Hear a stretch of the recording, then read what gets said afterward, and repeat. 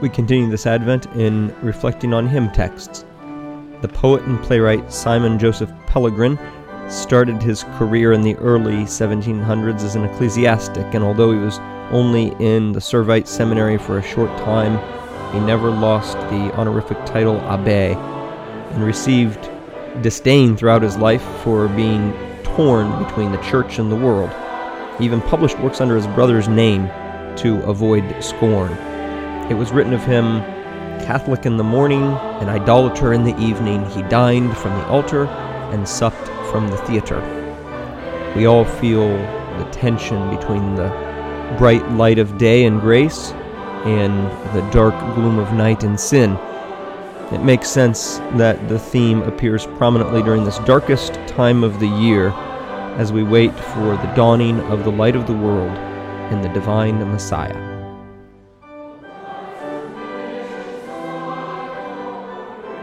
O come, divine Messiah, the world in silence waits the day when hope shall sing its triumph and sadness flee away.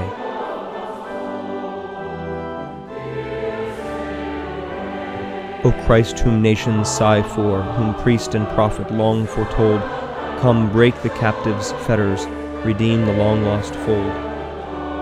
You come in peace and meekness, and lowly will your cradle be, all clothed in human weakness, shall we your Godhead see. Dear Savior, haste, come to earth, dispel the night and show your face, and bid us hail the dawn of grace. O come, divine Messiah, the world in silence waits the day when hope shall sing its triumph and sadness flee away.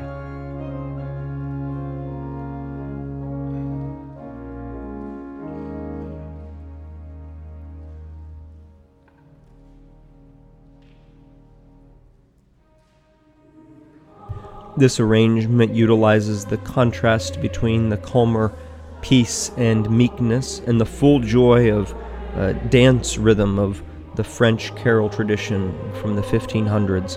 It's fascinating that we pray fervently for Christ to come, and it is then He who invites us to come follow Him. It's a divine dance of shadows and sunlight back and forth. Even the sinless angels and the Immaculate Virgin join in. As we await that solemn, silent night, take this joyful day, this Gaudete Sunday, and rejoice.